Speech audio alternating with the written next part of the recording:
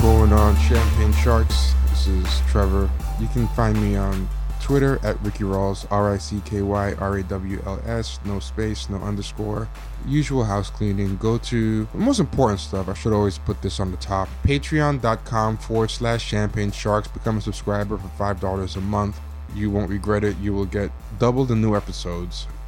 And you will also get access to all the back premium episodes. We have about, at this point, probably 80, between 75 and 80 patron only episodes that you will get access to by joining. So that's always a good thing.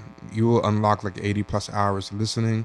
Go to at Champagne Sharks on Twitter to go to the group account. ChampagneSharks@gmail.com. One last thing, we're clearing out a bunch of back merchandise to allow for some new Champagne Sharks like swag merchandise. So all those old Killmonger shirts we're trying to clear out so that we have space to make new Champagne Sharks swag. So right now they're down to like $10 per shirt. There's only like 3 designs out of 5 designs left. There's maybe like 2 dozen shirts total. But if you go to teamkillmonger.com or killmongerwasright.com, you can go and get $10 Killmonger shirts, and by doing that you let us clear out to get those new shirts in stock. I mean, with the mailing and the screen printing and the t-shirts, it's not even like that much of a profit at this point. It's just basically us just trying to clear out. And last thing, rate and review on iTunes. And with that being said, after that lengthy house cleaning, we have with us Kenny.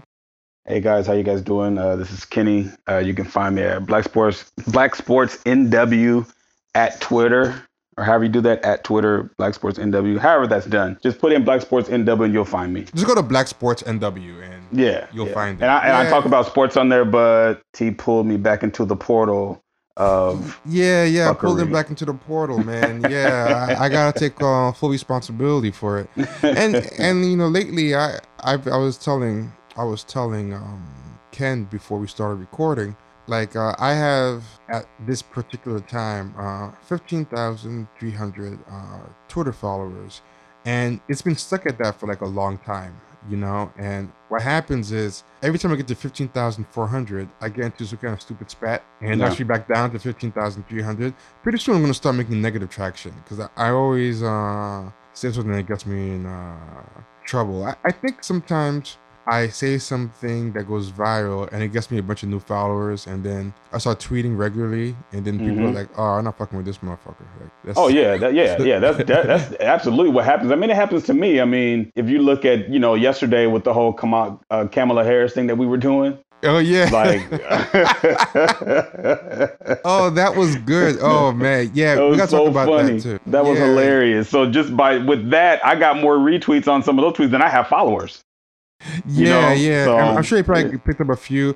That was a good one. Yeah. Before we talk about the original thing I wanted to talk about, that's a good thing to mention. Yeah, so the Kamala Harris thing, right? Kamala Harris appeared on The Breakfast Club. What she said was something. I mean, people know Kamala Harris has been trying to, for a while now, get the black vote, but with everything outside of actually stating policies. So it's just been like a lot of, like, you know, dancing. It's like Hillary doing the wobble like all over again, and the hot sauce in the bag. She had her hot sauce in the bag moment on The Breakfast Club. Ironically, where Hillary's hot sauce in the bag moment happened, like it's funny, these people go on The Breakfast Club and stuff precisely because they're anticipating like lightweight opposition, not a lot of tough grilling or not a lot of tough questioning. Like, I think it's meant to be a cakewalk, an easy way to get black support. And ironically, when people do go on there, they end up shooting themselves in the foot. It backfires every time. Yeah. Somehow, no matter how much of a lob, it's like the easiest lob of a layup that they try to give them, and they still somehow dunk on themselves when they go in the Breakfast Club. It's like Cory Booker recently kind of dunked on himself too, because Cory Booker went on, and then when he went on, it was like they asked him what tangible things you have for the black community, and he just started doing like this kind of psychopath laugh, and he ended up deflecting, and he pretty much had nothing to say.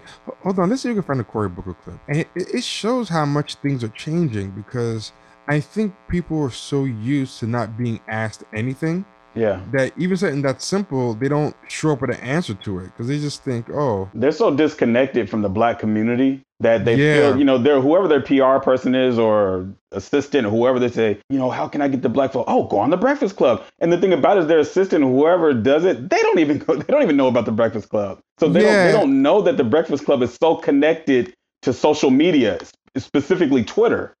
And that's the problem, because what's changed is that because it's so connected to social media is different for Black people even than it was 2 years ago. Like, absolutely. So now a lot of Black social media is talking about tangibles. We want like Black specific. So they're thinking they're coming on to talk about 2016 Black Twitter, and they don't realize like that's been dead. Those narratives have been dead for a long time. This is different. And the Breakfast Club, like, they realize that things have changed, so they have to give a token mention to this new movement. Like, they have to give a token mention to this idea that people want to hear about, like, what he's specifically going to do for the Black community. But the Breakfast Club's not there to grill them. The Breakfast Club just wants to just give a token. It's kind of like when you're a defense attorney or something, or you're a prosecution attorney with a sympathetic witness, but there's something like kind of problematic about. Yeah, you don't want them to talk too much because they're going to blow up the case is going to blow up in both of your faces. Well, not just that, but sometimes that there's something negative about that person out there, and the other side is going to bring it up. So you just want to give like a token bringing up, like, of that thing, just to get it out of the way. So you're like, so have you been arrested in the past? And then like the person on the stand says it and goes, what were the circumstances of it? And the person says it, and then they go, so that was just something that happened that bears no relevance to the current fact pattern. The person goes, yeah, and you just kind of walk them through it. I think the Breakfast Club, because they know, like, similar to how, like, people know that this stuff is coming up about this witness on the stand, they know like people are going to ask about tangibles to Black candidates now. That's the new state of things online.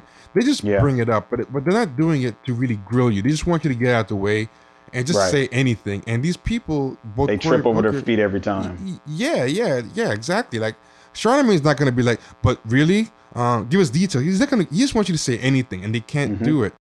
Does Cory Booker have a specific agenda for Black people? And if so, what is it? Look, man, I as an African American, as a Black person, so much of the realities for all Americans, if you look at the lens of African Americans, they've been in many ways the conscience of this country from its founding. When we said we were going to be a nation of liberty and justice for all, the African American experience challenged the inadequacy of those words when it met reality. And so right now, you pick an issue from maternal mortality rates to incarceration, the broken criminal justice system, to access to health care. You see African Americans having worse outcomes, and you address the issues of Americans, power African Americans, the very promise of America becomes real. And let me give you an example of this, a very specific example, because politicians give platitudes all the time. He did the same thing Kamala Harris did. When they asked her, the first thing she started talking about was prison and, education and college and HBCUs. It was the same. It's the same old song and dance over and over again. So what ends up happening is with these people, they've been so disconnected from Black people that the only thing they know about is that we go to jail. Yeah, and something else. Sorry, we done that? No, I was going to say, they know we go to jail, and they know that some of us go to HBCUs. That's really it. Yep. And what's funny with them too is Black people are so used to not even hearing their problems addressed by Democrats. These people think just mentioning a list of Black problems counts as tangible. So all you do is just say, like, the incarceration rates, that's just a list. That would be like me going to somebody and saying, like, yo, I need help. And goes, yeah, you do need help. You have this problem, you have that problem, you have that problem. Like, oh, yeah, motherfucker, I know I have those problems. What the fuck you gonna do? Like what are you gonna do about it? Yeah, I didn't come here for a list. Like, these people, are so used to not even having to list Black problems. They don't even have to list. For years, if you were a Black politician, you didn't have to even come and visit us. You could just put your face on TV and Black people will vote for you. In this new age of social media, this is the good thing about social media. Now, you can't just do that. See, because, if there's a Republican, candidate, and of course, they're going to shoot themselves in the foot all the time. We don't even pay attention to them. So now it's like, okay, the Democrats or whoever that's on the other ticket that's going to try to run, you got to prove something. You can't just give us empty answers and, rhetoric, because that's what he was doing in that clip. That was a bunch of rhetoric. That was a bunch of bullshit. That's what it was. You know what I mean? So it's like, dude, we don't want to hear that anymore. We've heard that for the last, I don't know how many years. That's what we've heard. So, in other words, I would respect him more if he just said, I ain't going to do nothing because I can't do nothing. Yep. And you know what's funny? It's funny. From what I heard, at least the Kamala Harris one, I didn't check the Cory Booker one, because the Kamala Harris one ended up outshining the Cory Booker one as far as being awful. But I know the Kamala Harris one got more downvotes on YouTube than upvotes. Yeah. And then Charlamagne had to come on and kind of do some splaining, some water carrying for... some nigga splaining. Yeah, for Kamala Harris. He had to come on and be like, yo, and basically cape for her and say why the messed up thing she said wasn't messed up. And it's like, these people kind of realizing, yo, we only have one job and we're not doing a good job at it. We're meant to just give these guys easy setup at the plate to knock it out the park with the black community. T-ball. It's T-ball. Yeah, exactly. T-ball is perfect.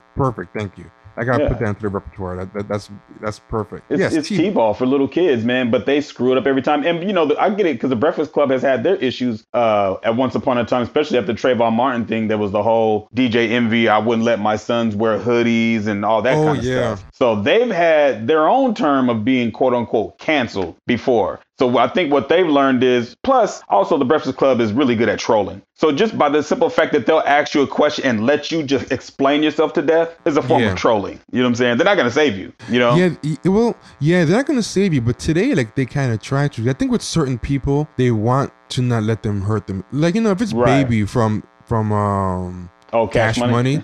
They don't really care about that. But they let him hang himself. Fredo Star. But I think with someone like, Hillary Clinton or Cory Booker or, Kamala Harris, they want to, it gives them a little bit of legitimacy. And plus, they become the spot, because these people, they're not going to Hot 97 to talk. They're not going to Tavis Smiley. They're going to them. That gives them kind of exclusives. Like Baby and those rappers, they go everywhere. Yeah, but these people are when they have to choose one black space to go to, they will usually choose the Breakfast Club, and I think that makes it. But this is I think the Breakfast Club is so national now that it's not even really a New York phenomenon anymore. I think they're syndicated now and stuff. But let's play what Kamala Harris did. This is pretty good. Not all drugs are the same, and when we're talking about marijuana, look, I have forever been an advocate for medicinal marijuana. I have personally known people who only benefited from its use. So there are a lot of reasons why we need to legalize. Have you ever smoked? I have. Okay. And I inhale. I did inhale. Okay. It was a long time ago. But yes. I know you have to go. They say you have to go. I just broke news. I mean, was it in college? See, I like stuff like that. That's a real honest answer. Was it a blunt or joint? It was a joint. Hey. Yeah. You remember the high? I do. So if it was legalized all throughout the country and medicinal, would you do it? Listen, again? I think that it gives a lot of people joy, and we need more joy. We need more joy in this world. Another myth is that, I don't know if it's a myth, but they say you took campaign donations from big banks. No. No, I have not taken from corporations and big banks. I don't believe that I have. No. Now, I also wanted to know before you have to go. And in fact, I fought the big banks and fought them, and it was a vicious battle because I held out. When I was Attorney General of California during the mortgage and foreclosure crisis, I would not take the deal that they were giving to other states, and I pulled California out of it because I said it wasn't enough, and we got into a big old battle where the banks really took me on. They were sending leaflets, or at least we believe it came from them, around the country saying, if Kamala Harris doesn't get back in this settlement, then you won't get this or you will get this. It was a high-pressure battle that we won. Mm-hmm. But that's my history with the What banks. do you listen to? Because I know she has to go. So what does Kamala Harris listen to? What were you listening to when you was high? What was on? What song was it? Oh, my goodness. Oh, yeah, definitely Snoop. Tupac. Yeah, so we all know how that turned out. Yeah, I believe Kamala Harris still gets high. She's got a job to do, and she does her job horribly, at least in horrible faith of black people. But she's a scammer, dude. Oh yeah, and we have D joining us, man. Yeah, D, jump on in. Oh, that's what that is. I know I heard somebody jump in there. Yeah, now he's all shy. Oh, yeah, what's going on, man? Well, he's gonna pop in eventually. Like my grandmother says, eavesdroppers don't hear good news. Yo, I gotta write that down to the book of Kenisms. I forgot the Kenisms. I forgot about that. Yeah. You have a lot of them. I love them. But yeah.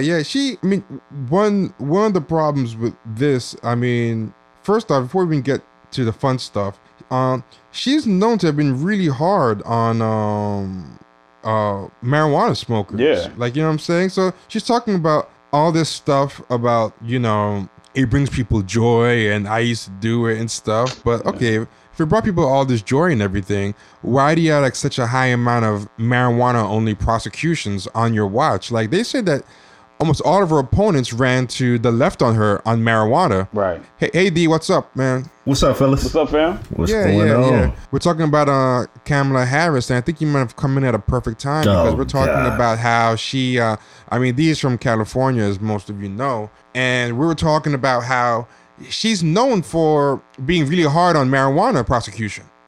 You know? Yeah, and as you asked me that, someone calling me. Oh, sorry, man.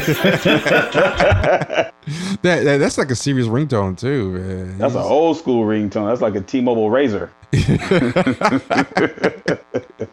sidekick ring. Yep.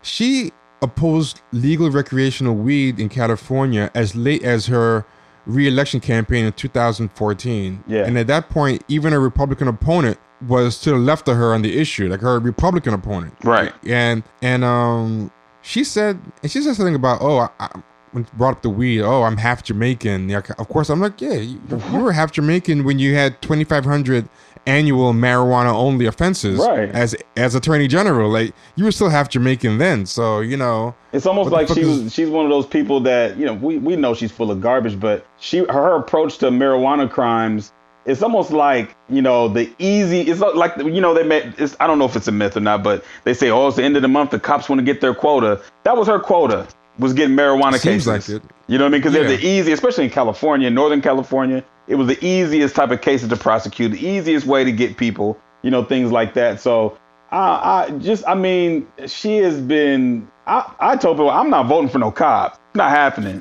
She's a cop to me. You know what I mean? So listen to this. 2014, right? Listen to this. And welcome back. I'm Golston Dart, in tonight for Kelly DeMarco. And I'm Edie Lambert. A top candidate for Attorney General is calling today for California to legalize pot, not just medical marijuana, but for recreational use as well. Yeah, it has become a big issue in the race for California's top cop. And KCRA 3's Mike Lurie joins us now with more for Commitment 2014. Well, Golston, a growing number of Americans favor marijuana legalization. 2 states, in fact, Colorado and Washington, already allow pot sales, which are heavily taxed and regulated. But is California ready to follow suit? My position is it needs to be legalized. Ron Gold, the Republican candidate for Attorney General, wants to tax and regulate the use of marijuana for recreational purposes. Colorado is already beginning to prove to everybody that there is sufficient taxable base. Gold wants to use the millions of dollars projected from marijuana sales for drug and alcohol counseling and for education. In the face of grave danger. We asked California's current top cop, Kamala Harris, for her position on this controversial issue. Your opponent, Ron Gold, has said that he is for the legalization of marijuana recreationally. Your thoughts on that? That he is entitled to his opinion. So you guys were able to hear that, right? Oh, yeah. Yes, so she just laughed, and there was no, hey, I'm half Jamaican. Right. None of that came up. Right. And that's 2014. That's, yeah. And she's just talking about, it brings people joy. I smoked it. Yeah. While she was locking people up for it. She got a joint, between her lips while she got people handcuffed. Yeah. If you saw her face in that video, it's like she looks like shocked and like she's a deer in headlights. She's just like laughing. Yeah, that's like the ultimate form of hypocrisy too, man. That's like definition. That's like the definition of hypocrisy, right? I mean, you're locking people up for marijuana while at the same time admitting that you yourself enjoyed it at least at one point in your life. It's like, have you guys ever seen that movie Equilibrium? Yeah, but it's been a minute since I've seen that. Yeah. Okay, you remember that scene? Remember the movie Equilibrium? Like, nobody could display any emotions. You couldn't read books. You couldn't like artwork or anything that would inspire emotions, right? And so they live these dull, mundane existences in the world. Everything is like in gray tones and everything. There's no color in the world. You can't have puppies, nothing, nothing that would make you happy. Right. And so at the end of the movie, when the revolution is happening, the good guy bursts into the room, like at the final level where the final boss is, and inside of his room, he has like all kinds of exquisite artwork. Oh yeah. He's hogging it for himself.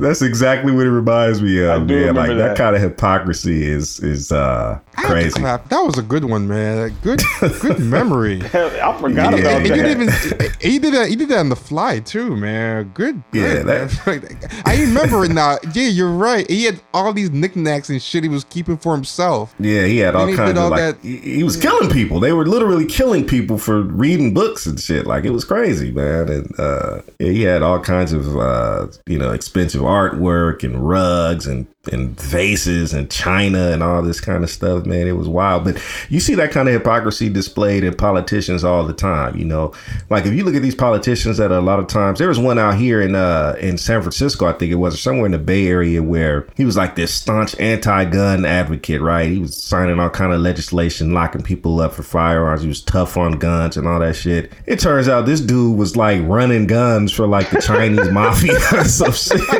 I'm like, what the fuck? He probably just didn't want the competition. He was probably exactly. How about those guys who are like so vehement against like gay people? Yeah, and they come out to be gay in like bathrooms. Yeah, gay. And not just gay, but they end up being like in bathrooms, like stepping on people. Yeah. Like, it was like a dude in Minnesota, right? He was in there slipping his feet underneath the bathroom stall. Pick one. Yeah, you can't even just pick one. Every state probably has an example. Yeah. Also, people like with the interracial sex, there's always those stories. Like Strom Thurmond ends up having like a love child and all that stuff. Yeah, real tough. Woman, all types of shit. But that hypocrisy, I think, got overshadowed by what ended up becoming the main focus of that interview, was the fact that she mentioned listening to Tupac. Who was the other one? Snoop Doggy Dogg? Snoop, yeah. Oh, Snoop Dogg. They don't come Snoop Dogg. I'm showing my age of that one. He hasn't come up Snoop Doggy Dogg in years. But Tupac and Snoop Dogg, and she said that she listened to it while she was in college, getting high. It turned out she graduated undergrad 86 and law school 89, nice. And neither of them really came out as solo artists until like 91. Even Digital Underground as a group, which is not some place that you would listen to Tupac, because he didn't have solo songs there. He only had like one verse. Right. And even they, I think, came out in like 89, 89, 90. Yeah. 88, 89, something like that, yeah. I mean, she graduated college when Rakim's first album came out, like Big Daddy Kane. That was another whole nother era. Okay, so this is what I was thinking of, right? Let's assume she's talking about, like, did she go to grad school? She's an attorney, right? So I'm assuming she went to law school. But her law school ended at 89, so she's still... Oh, man, yes. She's lying. She's straight up lying. So there's nothing. There's no... Can't save her ass on that even one. the devil can't play an advocate on this God one. damn, I tried to give her something, man. Save her ass straight lie. But you want to know what's funny? You know what's funny? There's this guy. Let me see if I can find it. She couldn't squeeze 2 more years of school in there. She could have got at least 2 or 3 more years in. She could have been able to say, yeah, deep cover or something. She couldn't even make it that far. Right.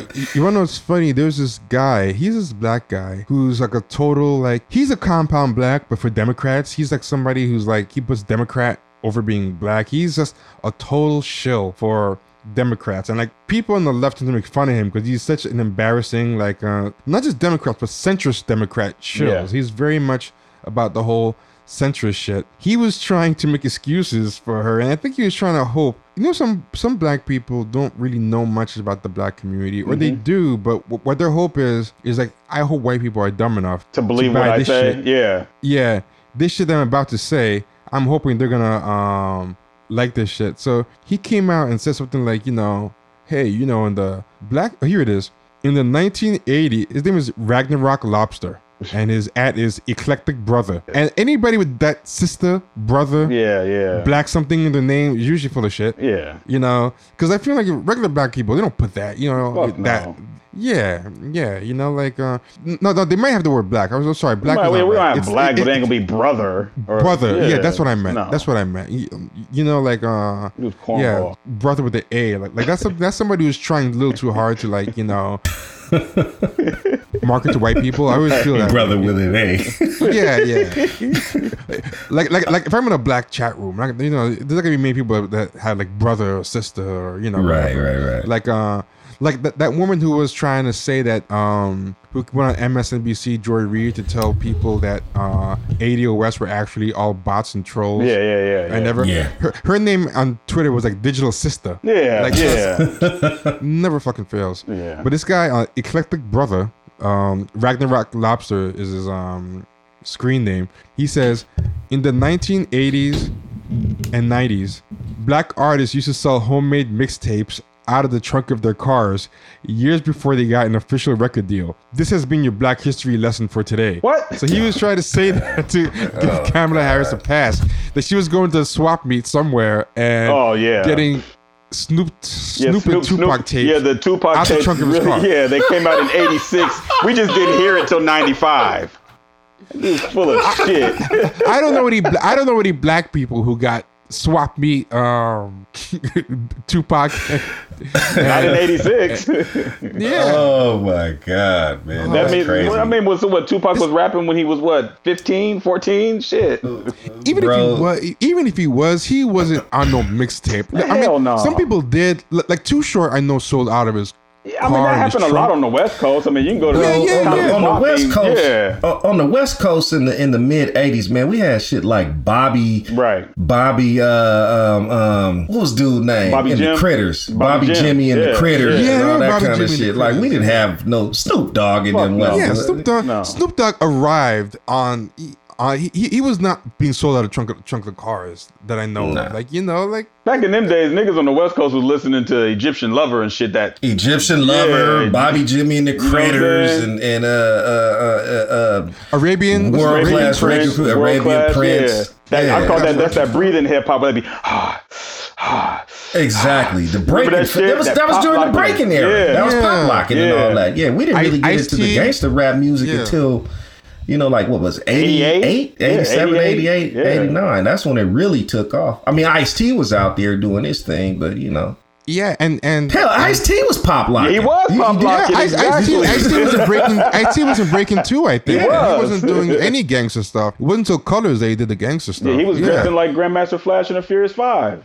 Back then. Yeah, but Tupac, Digital Underground was already on a major label before Tupac spun off. So Tupac would have to have been selling out of his trunk before Digital Underground came out on official wax. Like this is, I mean, that's funny. Even white people weren't believing it. White people were like, but no, we've been following you, Negroes. That's not true. Yeah. You can't fool white people anymore. Like, I remember back in the days when white people couldn't tell what a black nerd was. Like, you know, like if you're a black nerd, you could get away with it, you know, and tell white people stories in your school. And nowadays, like, white people cannot know a single black person in real life, but still spot a black nerd when they come up. Like, you'll be the only black person they met, but they'll be like, listen, I've studied enough to know that you are not telling the truth. Like, it's not like before, like, you know what I'm saying? Like back in the, I was just talking to somebody last night and I said, back in the day, you know, I was born in California, but I've been in Portland my whole life. But back in the day, like if you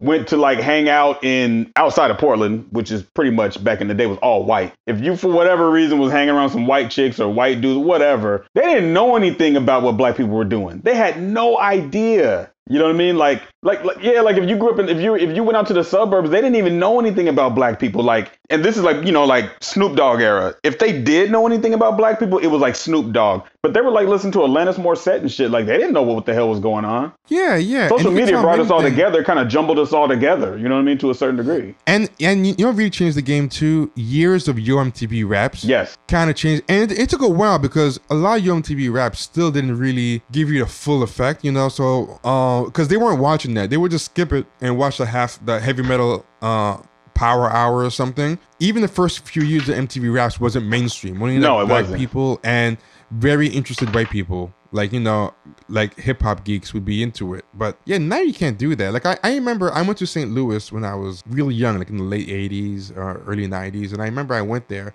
I came with hip hop, and even the black people were like, what the fuck is this? Right. Like, you know, I remember I played it for some black people, and they're like, oh, that's that nigger music. Yeah. And like a black person told me that. Yeah. Like, you know, like you have to be like on one of the coast or like in Philly or Boston to even like really be fucking with hip hop like that. A lot of black people would be like, you know, get the fuck out of here with this, you know? And it was a fad. They didn't think it was gonna last. They were still listening to Prince and Michael Jackson. Yeah, exactly. They were still listening to Janet Jackson and Prince. Yeah, so this idea that Kamala Harris in like 86 is going to like swap me. Dude, like in 86 she was listening to Phyllis Hyman. She lying like a motherfucker. Full of shit. If that, like, she's like, listen, this mainstream stuff's not good enough for me. I need the real uncut from the swap meet. Like I'm going down to the swap meet to the trunk. I can't even imagine the way she looked. Nah, she was. Nah. Yeah, and this dude is trying to think that white people are like still like in that old phase where you can tell them anything about black people and they're gonna just swallow it up. Man. It's not like that anymore. What black people, I mean, white people know. Like, you'll see some white guy you don't even think anything. You know what happened to me, man? I went to Stockholm in the aughts, like 2000 something, late 2000. I can't remember when it was. Maybe it was like 2008 or something. I think maybe later. I can't remember, but I remember I was there, and I might have the year wrong, so don't pull a Kamala Harris on me, accuse me of lying. This doesn't. No, you were there in '96. Shit.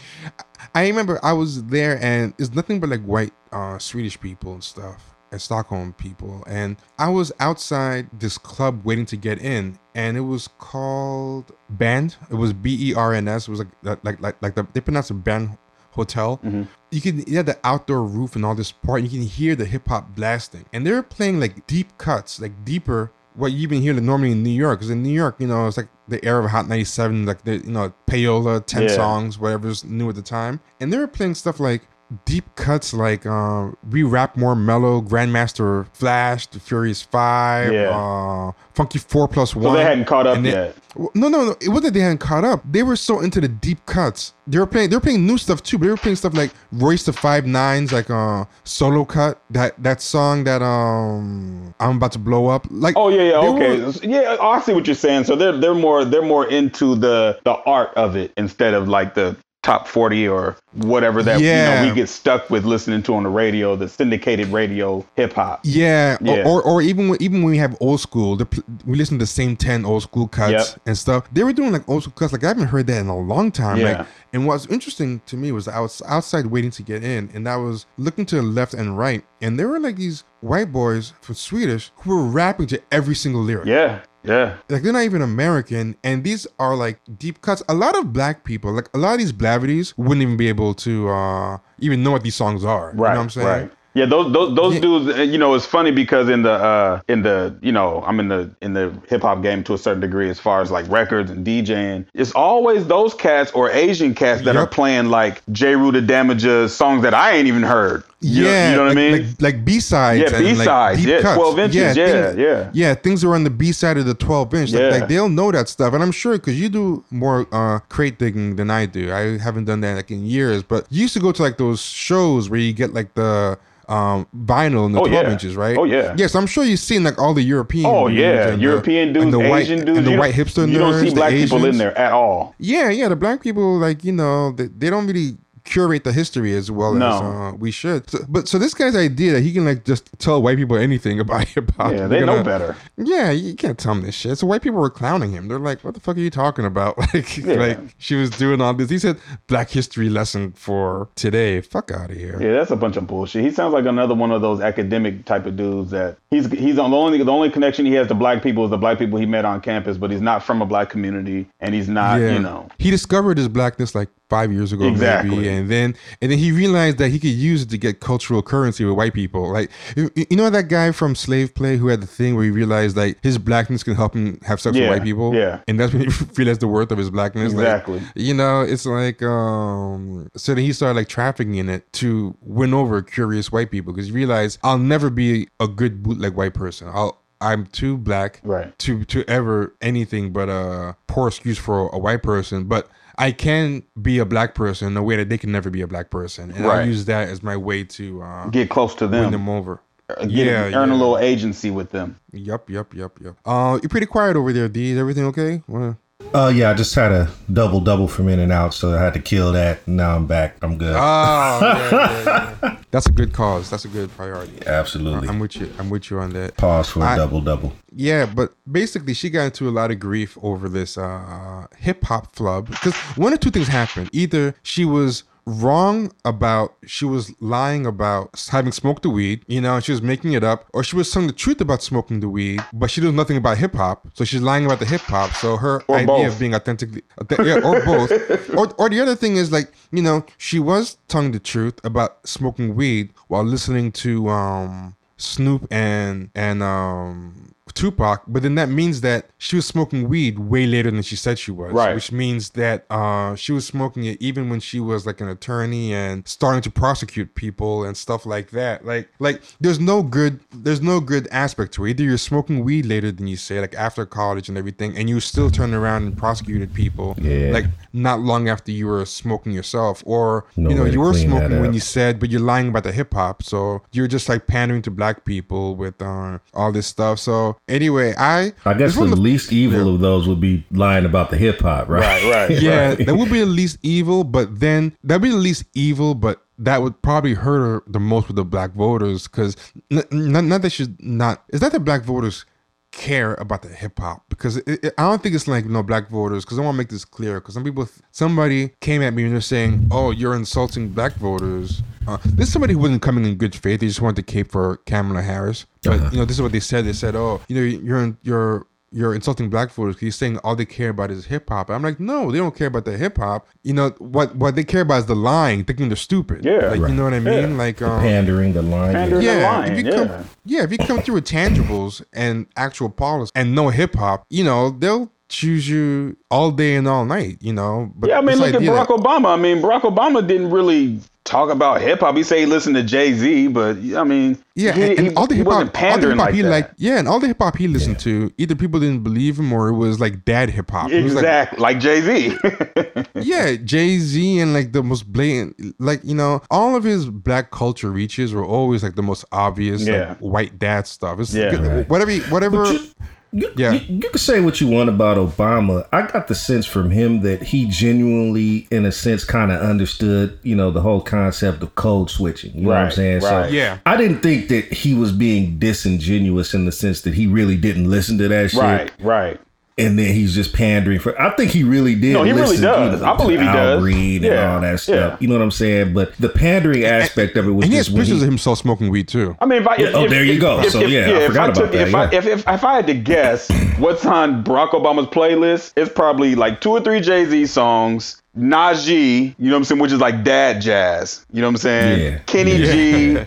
Luther, Beyonce, Spyro Gyra, I can see him. Yeah, you know what I mean. It's the type of stuff that is like when you go inside Tower Records to buy. You see some 55-year-old dude in there, and he wants to kind of still remain cool. And white 80s rock like U2 Journey, and Foreigner. Journey. I can see REO Speedwagon. He's on that type of, because that's his era. You know what I'm saying? Like my dad. That's what my dad listens to. I like, dude, you used to listen to dope shit, man. What happened? You know what I mean? You got whack overnight. So.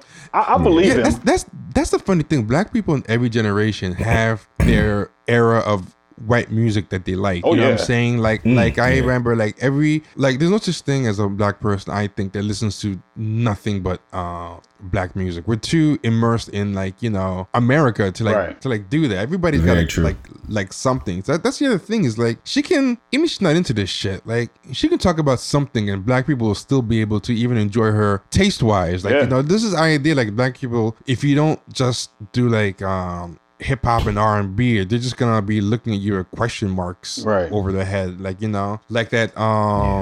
What's his name? Swaggy. You know that not Jeff. You know that meme that goes around with Swaggy P.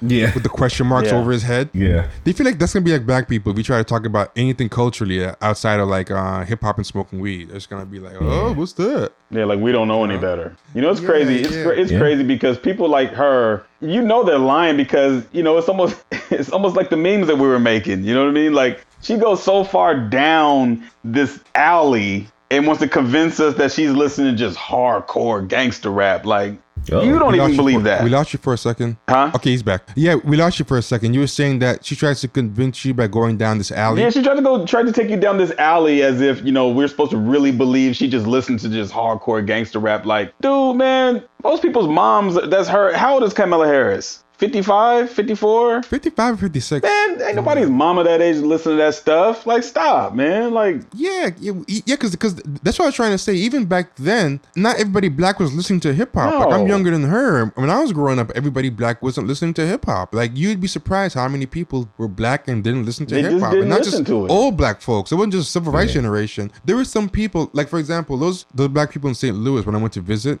And at that time, I was listening to nothing but hip hop. I was listening to like Run DMC. I brought Tougher Than Leather and all this stuff. And they wanted to listen to the Monkees. And they would get mad at me when I put on, because at the time, the Monkees was having a resurgence. And these were like suburban black kids. And they were just, you know, and I was calling their music totally radical dude music. Because I was like, what is this shit that you're listening to? And 10 years later, like 10, 15 years later, I caught up with those guys. And one of them's like a hip hop artist. Oh, shit. And he's doing hip hop roots music. And I'm not going to say anything. I'm not going to. You said they were listening to the Monkees? Oh yeah. But at the time, the Monkees were having like a big resurgence. Like, so a lot of I was people, totally not expecting that one. Like that came out of the Monkees. I'm sorry, man. It's funny. Yeah, there was a Monkees resurgence that came out in the 80s, in the late 80s, and it got so big they even made a sitcom, The New Monkees, like the worst shit on earth. Like we had these four new young white guys who were the New Monkees. If anybody go on YouTube and check out The New Monkees, man. It's like I remember the Monkees. They were always on Scooby Doo back in the day. I do remember that.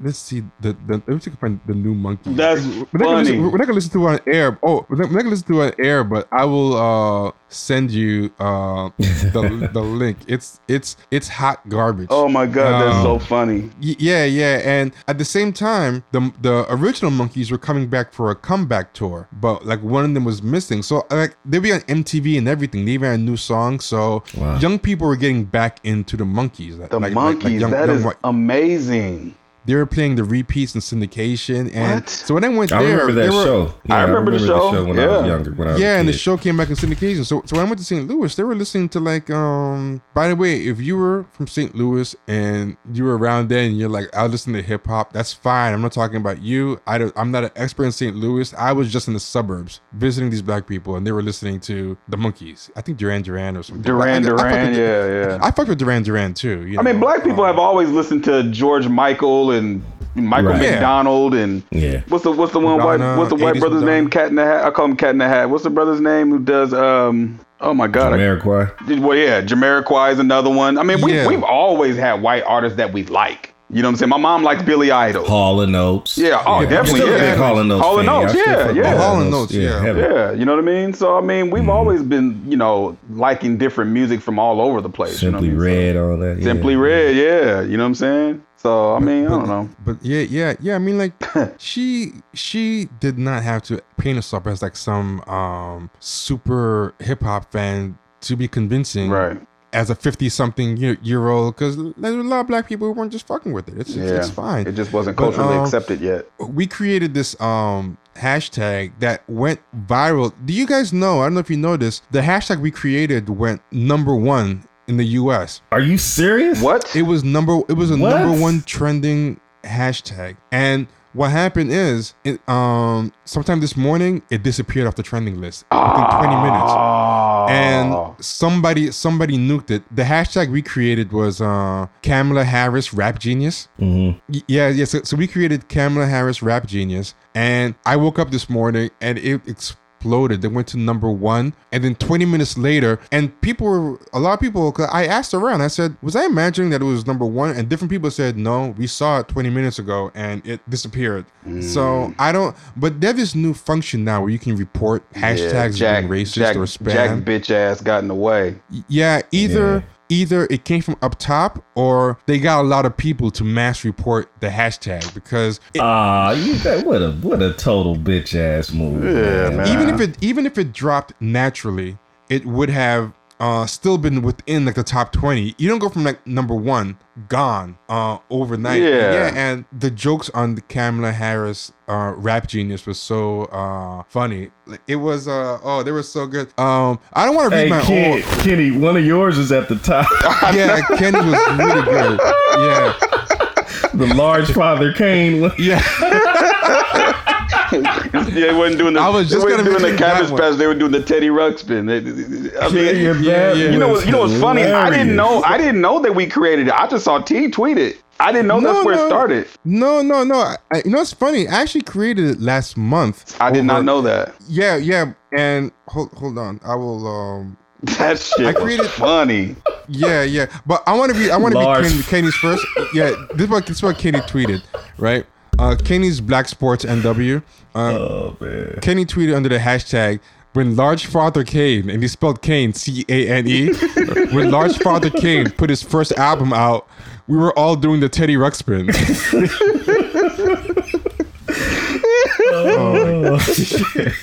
Oh my god, I was oh, shit. I wanted to get in on it, but I couldn't think of nothing, man. I was so busy laughing at everybody else's stuff, man. This shit. When I first seen it, I was in a meeting at work, and it was like a housing meeting, so they in there being serious, and I had to leave. I was laughing so hard. I was like, I gotta excuse myself, guy. I gotta go to the bathroom. Yeah. Wait. I'll read only one of mine because I don't want to read my own because that's kind of like whack. But I'll read the one that made Kenny laugh because that was the one that after that you put the Large Father Kane one, and then I started dying because I was somewhere. And I'm like, okay, now I'm looking crazy. So and let me see if I can find. Oh God, there were so many of these. Oh man. This was great.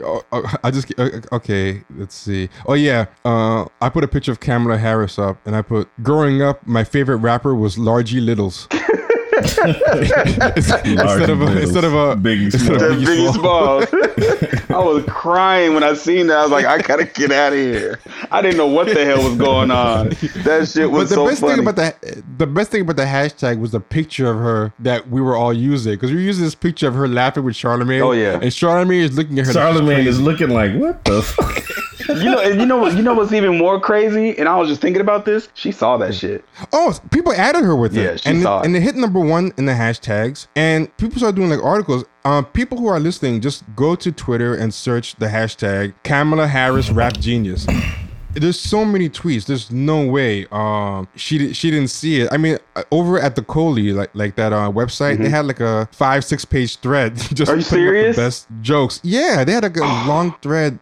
There's no way. You're right. Yeah, and people started adding her in. I'm probably gonna get banned off Twitter soon because I know she get in trouble when you go after like politicians and shit. Yeah, and people were adding her with me in the replies. Somebody put this guy. He's pretty good. We're actually gonna have him on a guest at some point, but he's I don't know how to pronounce it, but his @ is Behem Baba. I can't pronounce his username, but he put 83 till infinity is such a classic. Trust, I'm from Cali. I know.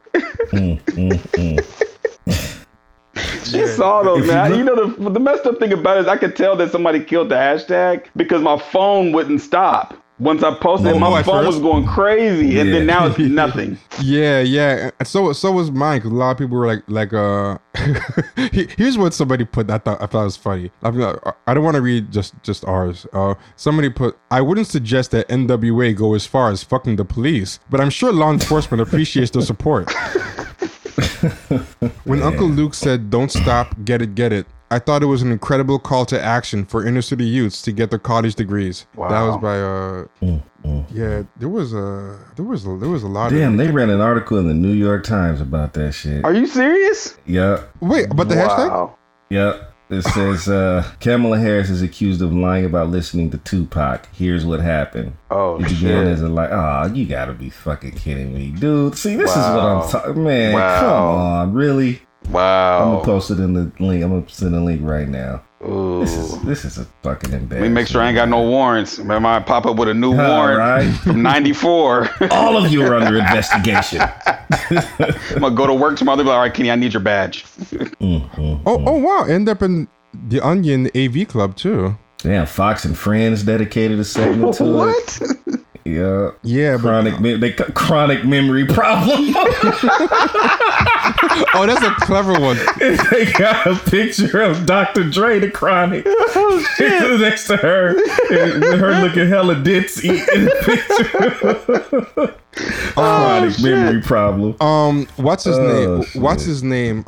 Charlemagne had to come out and cop a plea for Kamala Harris because that's how bad it got on social media. He had to make some kind of excuse as to why she supposedly didn't really mess up, and he did a play-by-play, which was still unconvincing. Nobody was buying it. You ain't gotta save her, dude. She can save herself. Yeah, he's been Captain Save a politician. Yeah, people wasn't. She must have promised him something. Yeah, I think he just wants that continued exposure, and these unforced errors that keep happening at Breakfast Club. People are gonna be like, oh, hold on, this is when I actually created Kamala Harris, Rap Genius. It was when she did this classic. A song that has always made me dance. Check the rhyme, A Tribe Called Quest. I'm talking about Fife. That one where either she messed up, she either messed up the rap lyric and she was trying to say you're on point Fife and she fucked it up, or she was shouting out Fife not knowing that he was deceased, dead, or both. But there was nothing good about that one. So then I made the hashtag Kamala Harris Rap Genius for that one, and we did it a little bit, and some people joined in and we made some jokes, but then everybody forgot about it. And then when that happened again, I was like, oh no, this time we're gonna run into the ground. We're gonna bring it back, and this time we're gonna run it to the ground. So my thing is, even if what Charlemagne was saying is true, there wasn't any type of discrepancy. That's not her first time, fucking up rap. So I still think the hashtag is valid, even if absolutely, which I don't buy it. You guys gotta read this article in the New York Times, man. This is so. Oh, did they do the usual thing of boy? Did they do the usual thing? Did you do the usual thing of claiming that people were saying she wasn't phenotypically black? Because that's a big thing they like to do, is act like people are doubting that she's racially black, as opposed to doubting. That's the spin. I've seen that spin. Oh, you know what it was about a month ago. It was if you're talking bad about Kamala Harris, it's because you don't like black women. Yeah, that's another one. It was toxic masculinity. In case you didn't know. All roads lead to toxic masculinity. All the time. Yeah, for sure. She's locking black people up more than fucking. I mean, damn. You know what I mean? she more than Grand Theft Auto. She do George Duke Majan proud. Remember? He said more than Grand Theft Auto. Man, it's ridiculous, dude. So I don't want to hear that bullshit. That's a bunch of bullshit. And it just plays into what we, the information we saw today on Twitter and going in on those people and that fake professor. You know what I'm saying? Like, you trying to spin. You guys always want to spin stuff and then play victim. Like, I ain't gonna let you do it. Well, it looks like this is not really a good endorsement. But it looks like Ann Coulter probably retweeted the hashtag. Oh no, that's bad. Oh shit. Yeah, I don't want us to. Well, you know what? Even the stop clock is right. Twice a day. You're right. Broken clock. Yeah, twice a day. Yeah, for sure. Yeah, for sure. But someone's gonna end up using that. Someone's gonna say, "Oh, look, you're doing Ann Coulter's work for her." But yeah, come on. Oh shit, they did write an article on this, man. This is crazy. What's that? I'm reading the article. Oh, I gotta subscribe to it. They won't let me read it on my phone. Oh, what does your article say? I can't see it right now. It's just basically talking about the hashtag in the New York Times. Oh, okay. They're paying attention. Okay. Wow. I can't read it because I'm not subscribed to the New York Times on my phone, so they won't let me read it. Oh my God. Okay, here's what happened. Ann Coulter retweeted this from the Kamala Harris hashtag. She didn't write it, but she retweeted it. I tell you, Champagne Man the God. MC Light's song, You Cannot Touch This, was by Jammy Jam back in the day. So Champagne Man the God. so if Ann Coulter is retweeting this, then there's no way that the powers that be don't know about the hashtag. Yeah, there's a lot of people I know saw it, but they're haters because they're all in the, they want to ride with her, but they know that shit was funny, man. Yeah, but when it comes to politically, yeah, I don't like her. You know what I'm saying? I know people that's doing time because of them fucked up laws in California, like football numbers. So yeah, I'm not fucking with her. I ain't voting for no damn cop. Are you serious? No, it's not happening. So. Well, News One carried the hashtag. Yes, it's made its way, and as it was making its way, that's when suddenly the whole hashtag got nuked. Just got killed. Yeah, that's crazy, man. Yeah, they didn't delete the tweets, but they killed it because I think a lot of people were finding it. A lot of random people were finding it from the trending topics. Yeah. So they made it so that you couldn't stumble on it as easily. You actually have to go looking for it. Basically, you have to have heard someone talking about it or seen. It's not like it's gonna pop up in the trending moments section of your Twitter feed anymore. Is that what you're saying? Like, yeah. Exactly. And what's funny is even that still wasn't slowing it down because it had its own momentum, but at least it wasn't speeding up anymore because we've seen what happens when things stay in a trending topic. Because remember the Root articles? That one was like a whole week. Yeah. In the trending, like that was too funny. That was. I'm surprised that those tweets. You could tell that it became an issue because those tweets should have did crazy numbers, astronomical numbers. Yeah, because I've seen other tweets about dumb shit do 30,000 retweets, and I'm looking, I'm like, sure, this isn't even. You know what I'm saying? I don't know how that works. I've had my own. We talked about this long time ago about theories about how that happens, and there's a conspiracy tied to it. Just like there's a conspiracy tied to why that hashtag got nuked. So yeah, for sure, it is what it is. Have you guys ever seen a candidate sputter this early in their announcement of their candidacy like this? No, I can't remember. Me neither. But what's interesting too is I think it's almost going to hurt the Republicans because she's on the road to being another Hillary, and I think as a result she would have gotten eaten up by Trump. She had to go head to head with him, but she might be sputtering it out so early that she's not even going to get to past the primary, I think. No, she's not. Yeah. Yeah. I think maybe if she, most of the times when people say they're going to run for president, they've been planning this for a long time. And I think if she would have cleaned some of this stuff up long time ago, I think she would have a shot. But she's one of the people that's just wrong and strong. And it's one of the things that I learned a long time ago is, man, you don't argue with people that think they're right because they think they're right. Yeah, for sure. Yeah, you know what I'm saying? So she thinks she's right, and she thinks that she can just spin it and it'll be all good, and she'll be at the cookout doing the Running Man. Like, well, here's the thing. I think there's a certain amount of political calculus that gets done, right? So I think she's looking at it like, okay, Trump is in office. There's a lot of anger behind his presidency or what have you.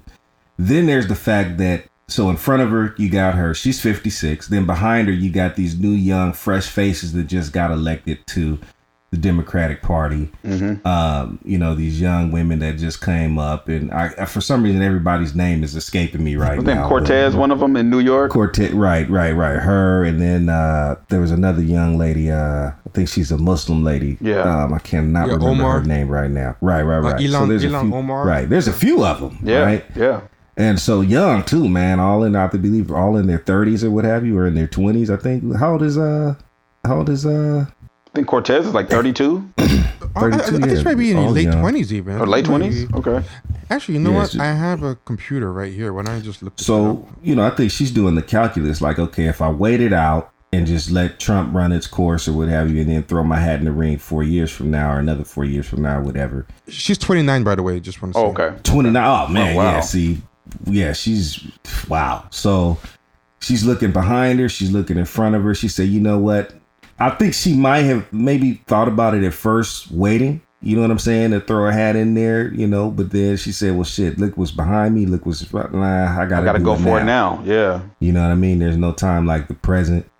And so I think that's what you're seeing right now, man. But she's coming out of the gate stumbling, and but I guess what she does have working in her favor is like what Democratic faces are going to come out and really challenge her right now. She might be just by default be the candidate. Because T-Bone don't have a shot. T-Bone ain't got it. Talking about Cory Booker.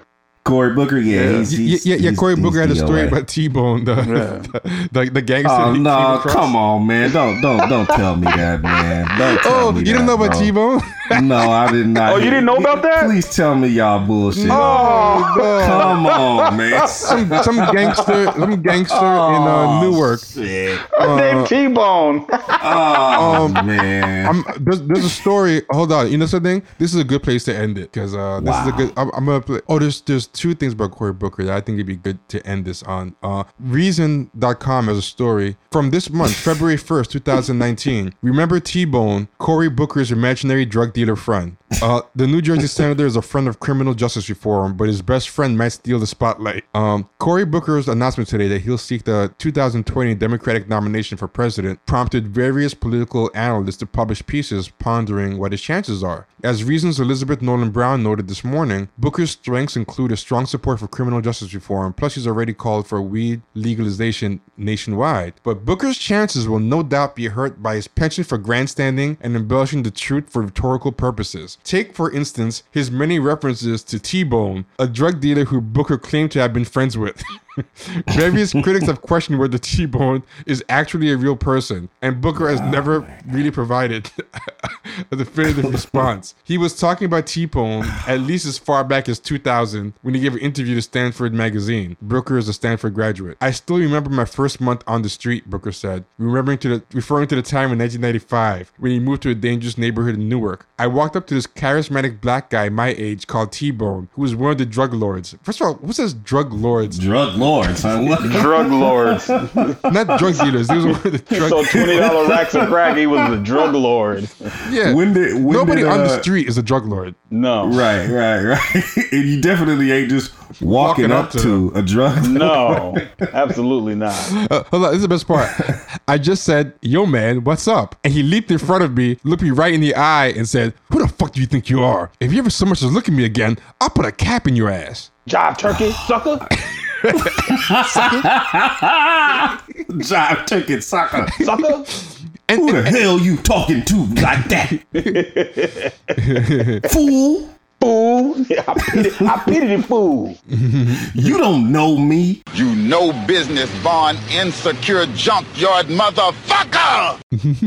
Damn shame. I can't believe he actually said that dumb shit. And yeah, he talked about it for like a long time, and he told the New School in 2007 that his friendship with T-Bone eventually ended after the drug dealer said there were warrants out for his arrest. That rift between me and T-Bone was inches. We sat there, but I felt so alienated. There was a gulf as wide as a Grand Canyon between us, and I could not reach out to save this young man. We drove back to the brick towers, and I've never seen him again since that day. So he hasn't seen T-Bone since 2007. I think it'd be a great end to the story if T-Bone pops up at like the primary. Oh yeah, with a do-rag on. For sure. No, or maybe T-Bone. How about if T-Bone is not a professor? Like he comes back with a suit. but he said it's a teardrop tattoo, and like Cory Booker was like, "You look familiar." He's like, T-Bone? He's That's got a Professor suit on. T-Bone now. He got the suit on with some Timberlands. Got the teardrop. That's Dr. T-Bone. Dr. Bone. Jeez, man. What the fuck is going on here? This shit has got to stop, man. The intervention by Cory Booker all those years led T-Bone to go to his PhD program. In these 12 years he's been gone, he's been working on a dissertation. Professor Bone. Now he's gonna come back. Bone. Dr. Bone. He's gonna come back right in time. I picked the most generic ass street name See, that's what I mean. That's worse than T-Dog in The Walking Dead. He somehow managed to be. Yeah. If it's a bone or dog, you're not believable, and that's what I mean. They're so disconnected. I don't believe you. They're so disconnected from black people. Wasn't that Damon Wayans' character in Colors? T-Bone. Thank you. Yes. It wasn't even realistic then. Like T-Bone was like, yeah. even then we laughed at that. Oh my God! Like, it doesn't even make any sense. Like, dude, you don't have to do this. You're gonna fail by doing this because that's how we know you don't know us. Yeah. You know what I mean? We got different names. I've been around. I know Dino being around gangs. Like, gang members got some crazy names. T-Bone ain't one of them. T-Bone ain't one of them. T-Bone's like a TV one. That's not even right. That's straight out the mind. You know what? We're joking about this, but I did have a homeboy named M-Bone. I did. Right.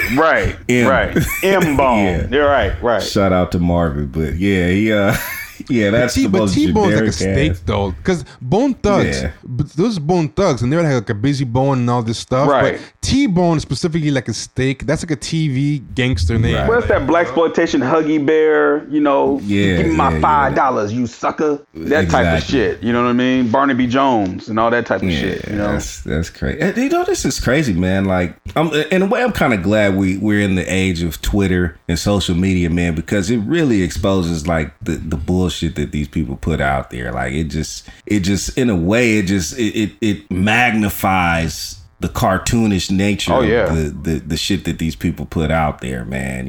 T-Bone and all that shit. I smoked weed while listening to Tupac and Snoop Doggy Dogg. Yeah, and it was T-Bone and Ray was there and Mudbone. Yeah, and he walked up to me and he said, "You don't know me, fool. You just own me. Cool. I don't need your assistance, social." It's like, wait a minute, ain't he repeating Colors? What Ice-T said in Colors. Oh my God. Oh man, my stomach hurting. That's so funny. These dudes, man. I don't need your federal assistance. Yeah. Or your rambunctious persistence. Yeah. That's like, what the hell? Oh my God.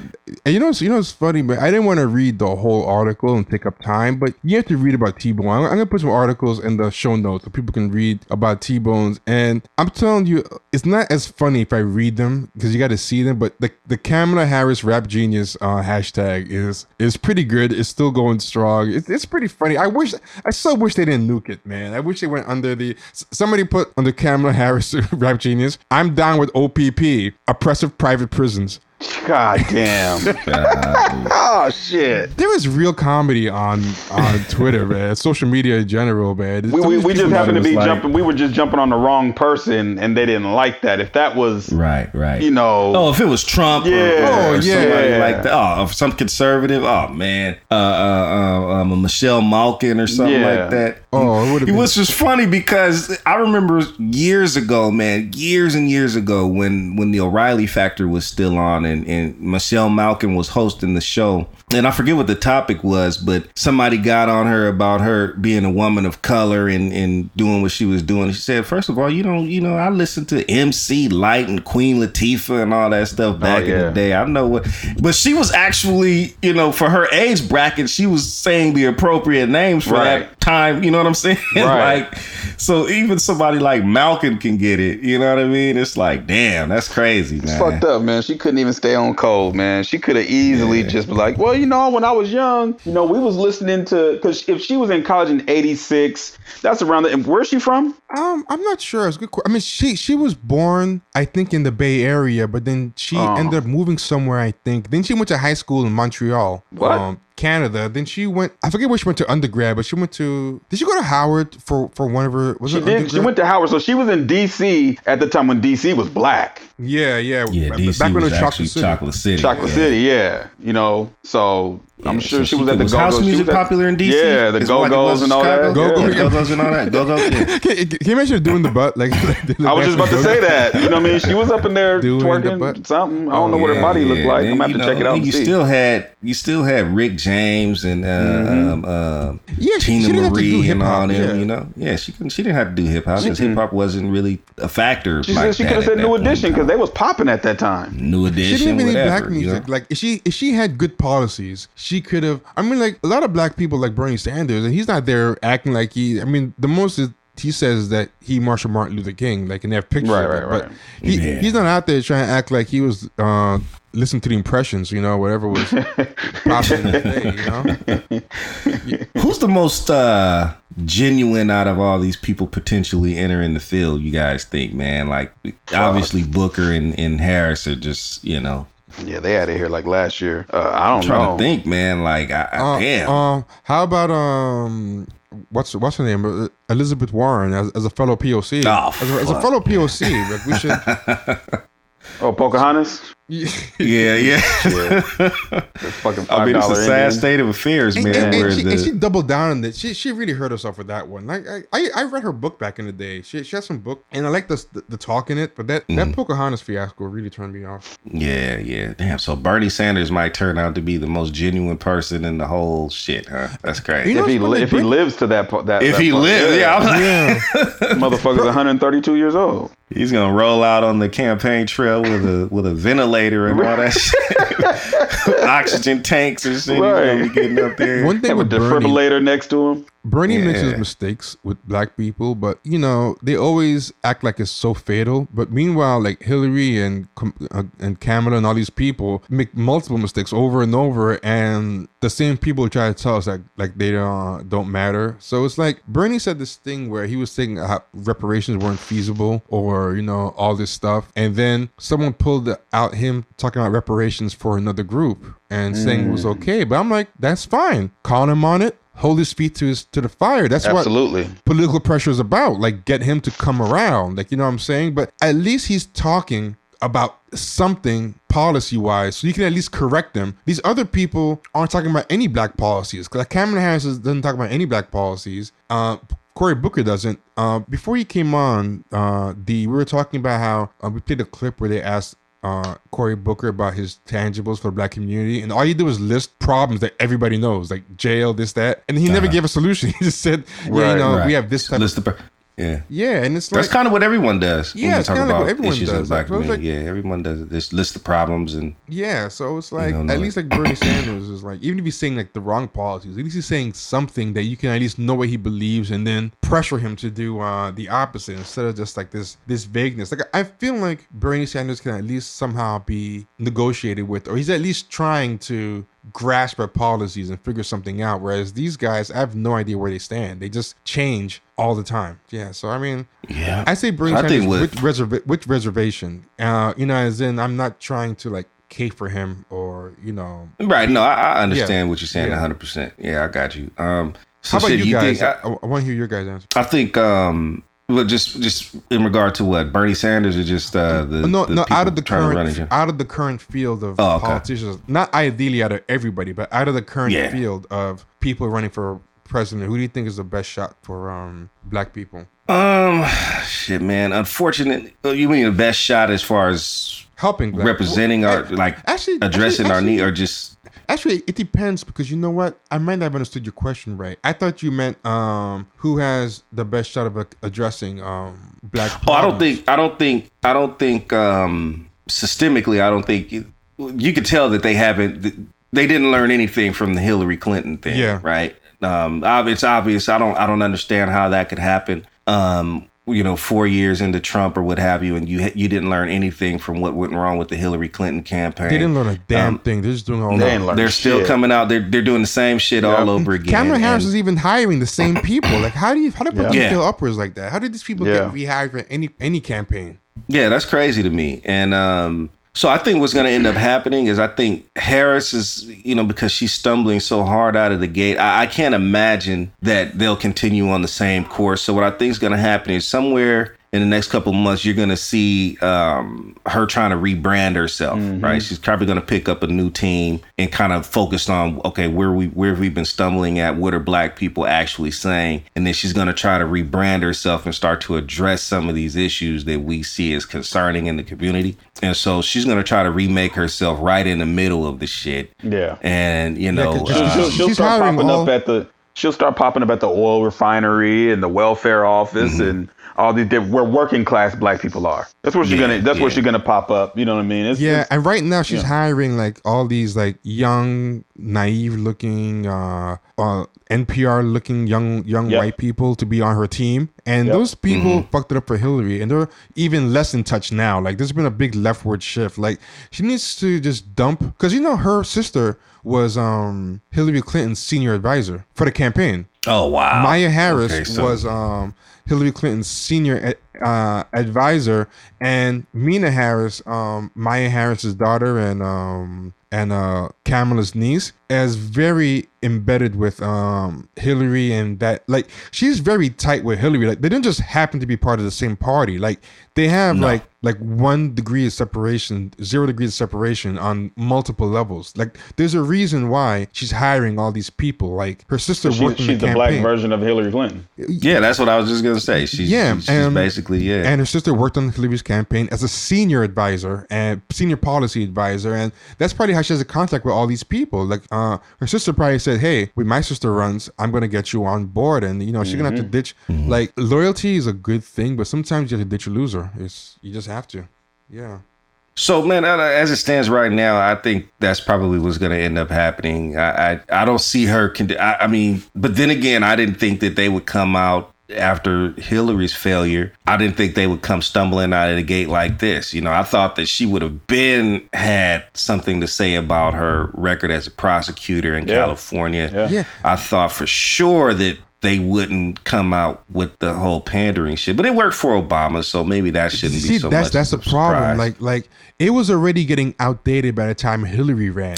Right. Yeah, right. So, and that's why Hillary lost, and because Hillary thought she could just be Obama and just like first of all, neither of them is charismatic as Obama. Like part of the reason it works because Obama has such raw charisma that he can paper over a lot of the weaknesses. But since Hillary has been gone in 2 years, there's been a huge leftward shift since 2016. Like I think 2016, 2018 is more radically different than 2016 was from 2008, personally. Like, look at all the people you mentioned before who have recently won. Like, Ilhan Omar, Alexandria Ocasio-Cortez, young radicals to leave, and then on the smaller level, forget about it. Like, it's a crazy shift, and this playbook's not going to work. But yeah, I mean, no, I don't think it's going to work. I'm probably wrong. I hope that I don't give a shit about what she does. I see all the way through that. I see what you did and what you came out of the gate doing, and you are what you are what you are as far as I'm concerned. Yeah. But I just want to know, because the sheepdogging is not even working at this point, because they're getting it too. The Roland Martins and all the sheepdogs that are out there trying to corral black people back into the fence, to herd us all into line. That shit, that shit's not working right now. Nobody's trying to hear that shit right now. It's just like no. What I'm really surprised about, man, honestly, man, is how the 8 years of Obama have really seemed to woke a lot of people up, man. Like, this is some fucked up shit in this country right now. Yes.